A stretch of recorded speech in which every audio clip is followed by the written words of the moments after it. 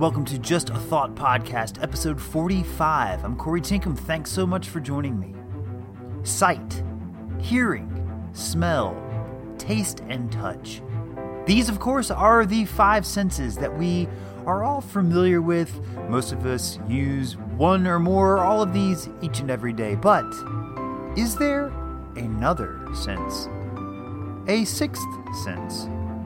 Some scientists say, of course not, that's just all make-believe. Yet others say, well, we've done some studies that prove maybe it actually exists. Today's topic, the sixth sense.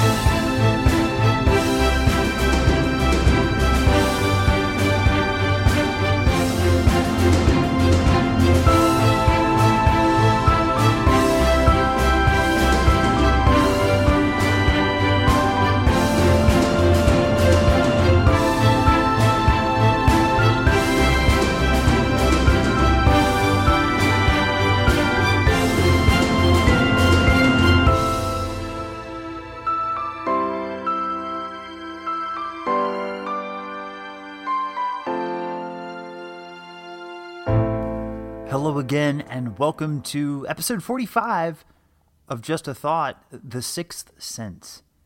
Now, we've all had a gut feeling. We've all maybe even had more than one gut feeling that has actually panned out and proven to be true, whether it was just a feeling of something bad was going to happen, and maybe you didn't take that route to work, and it turns out there was a big accident, at the stoplight you usually go to that in the mornings, or whatever the case. We've all experienced that. Now, is it just coincidence, or could it be something more? Well, again, science is pretty divided on this, and each camp is pretty steadfast with their beliefs on this. And it's very, very interesting because everybody can relate to this. Everyone knows that, feeling you get, whether it's, again, like a bad feeling, I shouldn't take this flight, or when you see someone and you just know, I'm getting a bad vibe from that person, I don't trust that person, or just a really good warm feeling about someone, and they turn out to be super nice, one of the sweetest people you've ever met, and your hunch was right, your gut feeling proved to be correct. So it's interesting that most people are familiar with that feeling. So something is happening. Now, there's a lot of interesting takes on this. If you ever dig into it, you'll see a lot of people say, well, we make these assumptions and we have hunches all the time, but we only recognize, remember, and pay attention to the ones that just happen to be accurate. And it's nothing more than coincidence, but we ignore all the times that it doesn't pan out to be accurate or true, and our brain just forgets about it. But when it is accurate and true, then our brains, it's a big deal. And oh man, that gut feeling, maybe I'm onto something. However, it's when these feelings happen enough and are repeated enough that it's said to be a sixth sense, and there's something maybe happening here. I have a friend, we actually were discussing this the other night, and he is very, very, very good at judging someone just right off the bat. He can say, he's not psychic about it, but his gut feeling on someone has proven to be accurate so many times over the years that it's beyond coincidence. And I think with that particular ability, I think we all have the ability to sort of size someone up when we first see them. And I believe that it's leftover, a leftover ability from evolution. We've evolved out of having to use this ability, but I think that it's just subtle things that our subconscious is picking up on that we don't consciously recognize. We don't consciously say, oh, their body language is telling me this. Our subconscious is picking up on it and relaying it to us as this gut feeling, this old instinctual ability that we probably used to use for survival. Is this residue of that ability remains in our subconscious and is able to kind of suss out and size someone up. And that could mean their micro expressions, just micro body language, the way someone would carry themselves if they're up to no good or whatever the case is, and your subconscious will pick up on that. I think we all have that ability. However, I do believe that some people, it's a lot stronger in some people, and they're just way more adept at using it and also paying attention to it. And again, my friend is one of these. He's very, very good at this. And I texted him a question I haven't heard back yet. But I wonder how many gut feelings and hunches that he's had not related to people that have been accurate. I think that would be an interesting number to kind of look at and see, your gut feeling about the lottery or whatever the case is. I would wonder how accurate it is regarding other things. It's fascinating. So, The Sixth Sense. I found a wonderful article at psychologytoday.com. It's a little bit old. It's an older article, but it's really fascinating. I'm going to be pulling a lot of my information from it today for this episode, and I will link to it in the episode notes. Give it a read. It's pretty fascinating. The author of the article has participated in several studies of this, and it's pretty telling, in my opinion. I know it's not considered proof in the scientific community until it's replicated over and over and over again, and you have mountains of data, and that's good, and that makes sense. But man, these studies are pretty fascinating, and we'll get into it. Now, the article was written by 3 authors, Dean Radin, Colleen Ray, and Ray Hyman, and this was published in 2000. So this article is 22 years old, but it's fascinating, so I'm going to, again, pull a lot from it. And so Dean Radin is the psychologist, PhD, who did these experiments, and man, they're good. So let's jump right in. They first give an example of a gut feeling coming true, or a warning, if you will, the sixth sense, giving someone a warning.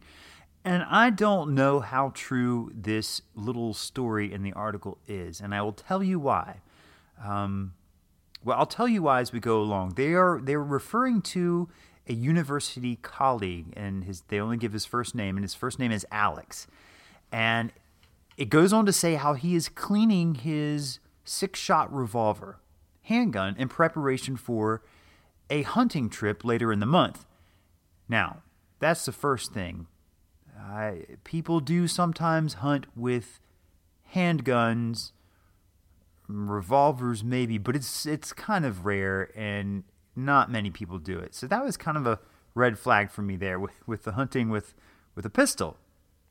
But anyway, if you're not familiar with the way a revolver works, you pull the trigger and it pulls the hammer back, and then the hammer gets released and it fires the bullet. Now, what happens as the hammer is pulled back, the cylinder that holds the bullets revolves, and it keeps doing this, allowing you to fire one shot after the other. Typically, there are 6 shots, and that's what this was. This was a 6-shot revolver, and it's all pretty fluid the way the mechanics of a revolver work. Now, here's the other part of the article or this story that I just find hard to believe. And I'm going to read this. It says, quote, "For safety's sake, Alex normally kept 5 bullets in the revolver, with the hammer resting on the 6th empty chamber," end quote. Okay, that's not making it safe at all. In fact, that's very dangerous to do, so don't ever do that. If you have a revolver, keep the cylinder empty, of bullets at all time until you go to shoot the gun. Do not leave bullets in any gun. Do not leave a gun loaded. It's kind of basic gun safety 101. So what they're describing Alex doing here is keeping 5 bullets with the hammer resting in the empty chamber. That's not safe. It doesn't make it safer. I don't know why someone would do that. But anyway, for the sake of the story, that's what he normally does. So he normally keeps 5 bullets in the cylinder with the 6th chamber, no bullet, and the hammer rests on that chamber. So were you to pick the gun up and fire it, it would just shoot. It would shoot because that the cylinder would then rotate to the next chamber that has a bullet in it. So it's not safe. In fact, it's pretty dangerous. But anyway, he's cleaning his gun. He takes the bullets out. He's cleaning the gun in preparation for this trip. And then he goes to put these 5 bullets back in. He gets to the 5th bullet, and he has this really, really, really bad, overwhelming feeling of gloom and doom. Just a really bad gut feeling about this bullet. He doesn't know why. He's never had a feeling like this before, this intensely. And he's kind of taken aback, and he decides to leave this bullet out. He doesn't know why. He can't explain it, but the feeling is overwhelming, and he sits the bullet on his nightstand and does not put it back into the gun. A month later, he's at a lodge on this hunting trip with his fiancée and her parents. Now, the parents unexpectedly get into this violent argument, and it's very, very just yelling and screaming, a violent argument. And the father, the fiance's father, gets so enraged, reaches and grabs Alex's gun and points it at his wife. Alex immediately gets in between the two of them just as her father pulls the trigger. Now that cylinder turns, the hammer falls on the chamber that would have housed that 5th bullet. But it wasn't there, so the gun didn't fire. A month earlier, somehow he knew that that bullet should not be put back in. This 6th sense apparently occurred. This is also a great illustration of why what he's doing with his firearm is not safe. I can't emphasize that enough. But the story illustrates basically how a 6th sense works. And that's the idea. So Mr. Radin goes on to do a sort of kind of a follow-up prototype study with the editor. It kind of hints that it is the editor of Psychology Today magazine, who asked him, hey, do you think there is a 6th sense? And so he asked her if she would be willing to participate in a test, an experiment. And this gets really fascinating. This was an experiment using pictures that are randomly selected by a computer. So there's no rhyme or reason. The computer selects at random different images. And so she agrees to take this test and participate in the experiment. So he had her sit in front of just a blank computer screen, and he tells her that she's about to see a series of digital photographs, and some of these pictures will be calm, like a lake or a nice calm scene, maybe a field of flowers or what have you, and others will be emotional, like something that's maybe scary, like a spider or a dragon or a dog snarling, or something that is provocative and creates unease in the viewer, even if by just a little bit. So on 2 of her fingers on her left hand, he attaches these electrodes that measure small changes in the skin's resistance. And on the 3rd finger, he placed an electrode that monitors blood flow. And he then explains to her that all she has to do is press the button on the mouse to begin and simply view the pictures. It's as simple as that. It's not complicated at all.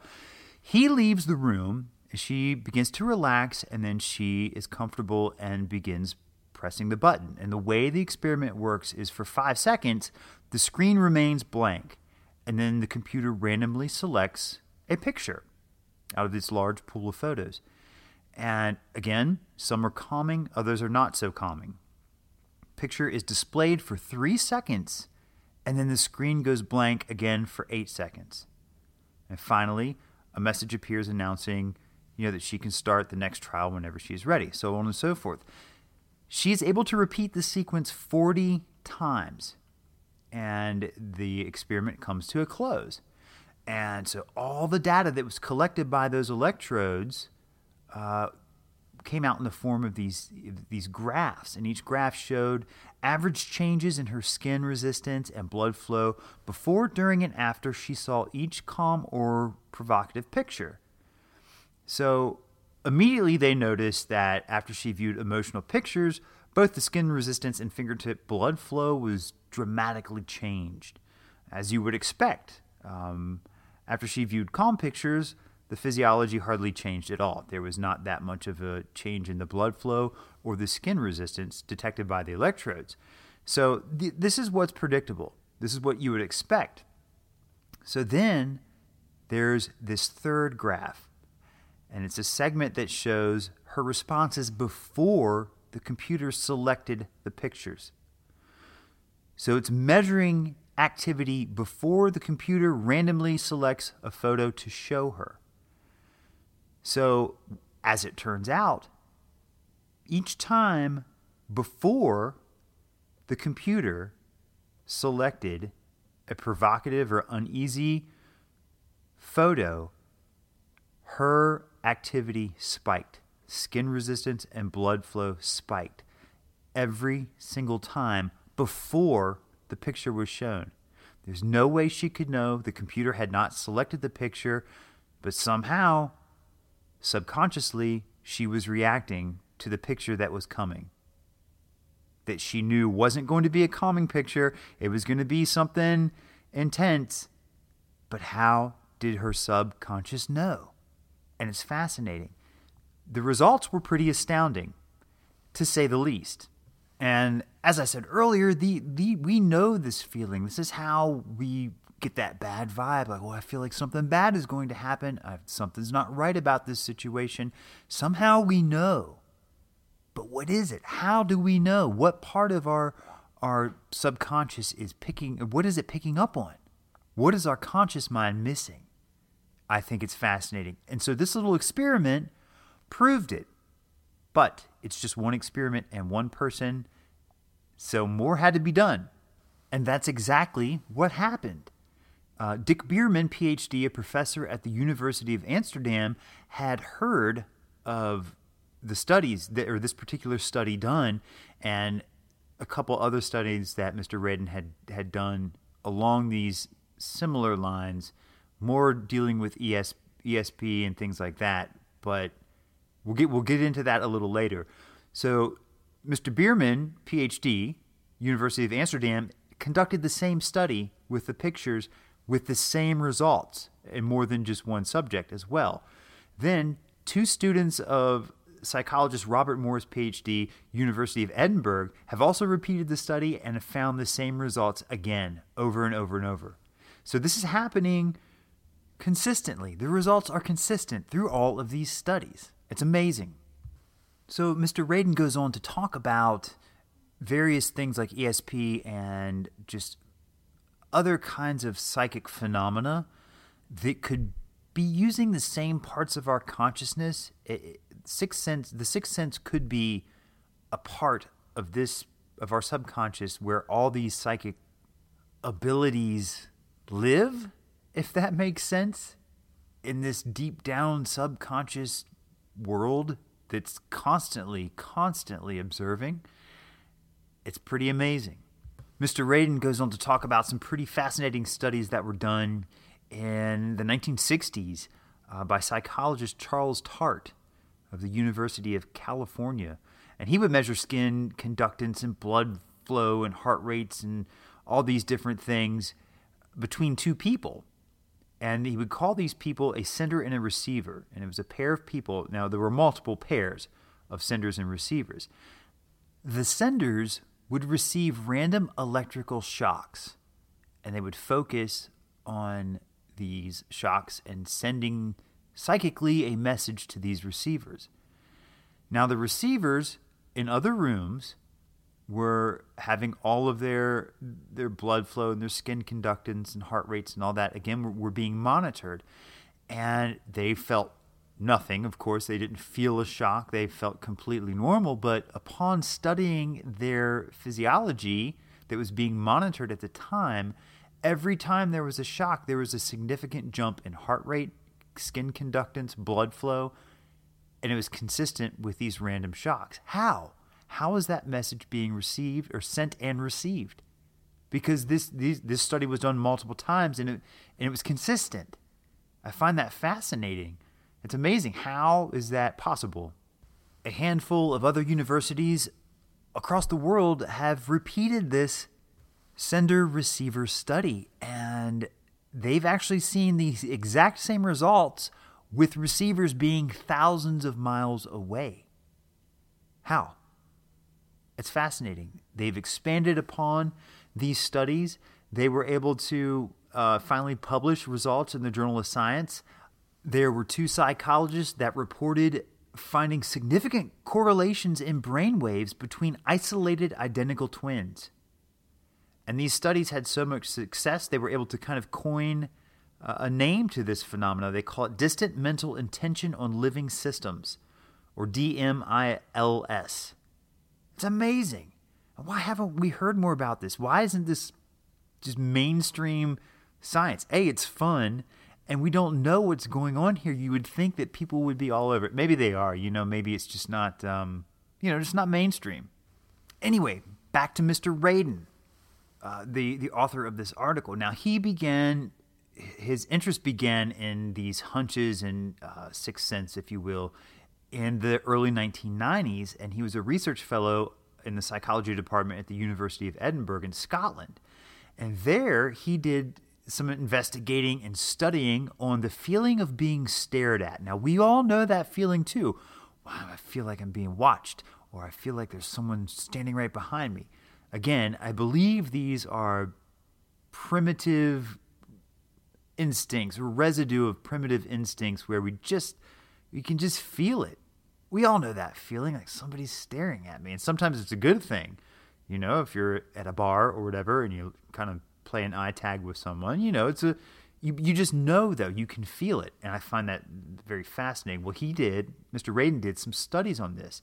And he would take 2 people and separate them, put them in different rooms that were 100 feet away from one another. So one of the subjects would be sitting in a room, and they would have their electrodes connected to their fingers, so their blood flow and heart rate, etc., could be monitored. And the other subject in the other room was able to view the first subject on a closed-circuit television, and was instructed to randomly, at random times, for random lengths of time, stare at that person. Now, subject number 1, who has the electrodes connected to them, doesn't feel anything different, doesn't feel anything happening consciously, and feels completely normal. However, again, same results. When the data was read and the results were looked at, each time that person stared at subject number 1, their physiology registered this. Their heart rate went up. Their skin conductance went up, albeit just by a little bit in this particular experiment. And I believe that's because it was over closed-circuit television. It still worked, which is fascinating. But I think if you could have done it in person, maybe have the subject number 2 standing behind subject number 1, I don't know. I think there needs to be physical proximity. Maybe that plays a part. I'm not sure. Again, though, another interesting study, because there's no way the person could know. So how does their body physically respond? It's amazing.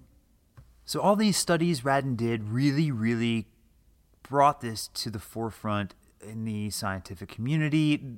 Even some skeptics started to take this a little more seriously, because clearly something is happening here. And with the picture studies, for example, it ended up being a total of 3 independent labs and 200 different participants with all the same results. Now, to really dig in, you would need a lot more participants and a lot more data. But hey, that's a pretty good start. And, if they keep it up, you never know. We may just prove that there is a sixth sense or something that we're referring to as this mystical sixth sense. Now, the article does go into that as well and talks about, well, what if we can prove that this is real? What kind of effect will that have on society and our belief systems and our worldview? How will that affect our daily lives? And, that's a good question. I think that every answer at this point is pretty subjective. Everyone has their feelings about what they think may occur with all these topics, really. But the article does a great job at illustrating something that is kind of interesting, an interesting way to view the sixth sense if we could harness it or learn how to, measure it in the moment. And the example they use, and this is pretty interesting. They say, imagine a future aircraft where all the members of the flight crew are connected to this onboard computer system. And this computer system is designed, it will continuously monitor heart rate, electrical activity in the skin and blood flow, etc. And so they'll measure these things before the crew comes aboard. And all this data will be recorded to get to calibrate a baseline for all of the members of the flight crew. So, everybody's physiology is a little different. So this would establish a baseline of, well, this is what it's like when this person is calm, and this person is calm, and this person is calm. And then they board the flight, and the aircraft takes off to wherever it's going, whatever its destination. And this computer system is constantly monitoring the crew members. And if all these crew members' heart rates go up a little bit, and the blood flow increases, and the skin activity, all these baselines are now peaking at the same time, it will alert the pilot that, hey, something could be about to happen. And maybe even buy that pilot at least a couple seconds to prepare for whatever. And I thought that was a pretty fascinating idea, and it's kind of true. And what other ways could we use this way of monitoring our heart rates and just other little bits of evidence that we're picking up on something? Maybe you could have, this is even crazier, maybe you have an app in your smartwatch that monitors all these things and will alert you and say, hey, stop for a minute, something's not right. You're out for a jog. Hey, hold up. Stop for a minute, something's not right. It's kind of creepy, but fascinating. You never know. 30 years ago, the cell phones we have in our hands were considered sci-fi. So, well, maybe not 30 years ago, 50 years ago. Anyway, I just think it's fascinating. And the article is really good. It brought that point up, and I thought it was pretty interesting. There's a lot more to that article. Again, I'm going to link to it in the episode notes, and let me know what you think about that. Now, of course, scientists, the world of science, there's always the other side, and I will link to this article as well in livescience.com.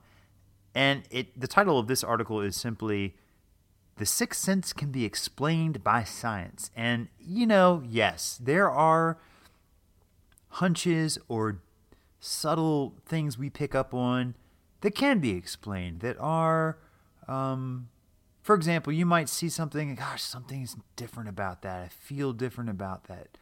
You see your friend, I feel different about my friend. Not in a bad way, but something's different. Oh, you got new glasses, or you got a different little haircut, or something's slightly changed about you that I just didn't pick up consciously, but my subconscious did, and that's what was happening. Your subconscious is like, that there's a difference here, and so little things like that, change blindness, oh, something's a little bit off, something has changed, can kind of give you that gut feeling that's similar to the sixth sense, but it's not the same, in my opinion, as far as how it feels. It's similar, but not the same. The article's pretty good. It does take a skeptic's point of view, which is always fair to do. And there is certainly no shortage of the skeptical outlook on this topic. if you look anywhere. Now, one thing I wanted to note before I forget, if you look back at my last week's episode, The Dead Internet Theory, I have to tell you, when I searched The Sixth Sense, I got 3 pages of the movie from 1999 called The Sixth Sense. Now, tell me why, Google, a movie from 1999, albeit a really good movie, dominates the first 3 pages of my search for The Sixth Sense. I mean, really? Because other search engines didn't do that. Anyway, as soon as that happened, I thought, man, I'm going to have to remember to mention this because this is kind of what everyone has been talking about. And not just with the dead internet theory, but just the frustration with search results. They're just not what they used to be at all. Seriously, 3 pages about the movie from 1999 before I found anything. It was laughable, really. So I just simply went to other search engines to get information. Google, yes, I'm talking to you. Anyway, this one was interesting, and there's a lot of information in the Psychology Today article. I encourage you to read it and let me know what you think about it. podcastjat@gmail.com. Send me an email. Let me know your thoughts. Also want to ask for any ghost stories. I'm trying to put together an episode on ghosts, and which I know that topic's been beaten down, but it's fascinating to me. And I think we can take an approach that's a little different, but I would like to have some stories. Anybody that's willing to share a ghost story, I don't care how crazy you think it sounds or how not crazy and not spooky, whatever you've experienced, if you don't mind to share and you want to share, please send an email. And if you're okay with me reading it, on the episode, that would be fantastic. If not, if you just want to share, that's fine too. I'd love to get any sort of ghost story emails. That would be amazing. And also, thirdly, this is the year anniversary episode. I think January 13th. Yes, January 13th of 2021 is when I published the first episode of Just a Thought podcast. And I have to say, I have enjoyed this immensely. It has been so much fun. I have learned a mountain of amazing information. And it's probably one of my top 3 hobbies I've ever had in my life. I really, really enjoy this. I don't make any money off of this yet. I mean, who wouldn't if they could, right? But I'm not making money. It's just for fun, and I really, really enjoy it. And I want to thank each and every listener, whether this is the first time you've tuned in or you've been listening since episode 1. Thank you so much. I see my analytics every week after I publish an episode, and I see new cities popping up, places where people are listening, and it's really, really cool. And it's amazing. And so thank you. I hope you're enjoying it as much as I am. I'm trying to make it better. My schedule is really crazy, my real life schedule. So some weeks, I know it's not as long or detailed of episodes, but I'm trying to keep it good and upbeat and detailed and fresh content. This sort of genre is pretty saturated right now, and I know that, but I'm really enjoying it. I hope you are too. I will stop rambling now. Thank you again so much. Tune in next week for another brand new episode. I don't really know what it's going to be yet, but I have some ideas. Anyway, thanks again. I appreciate it. And as always, be well.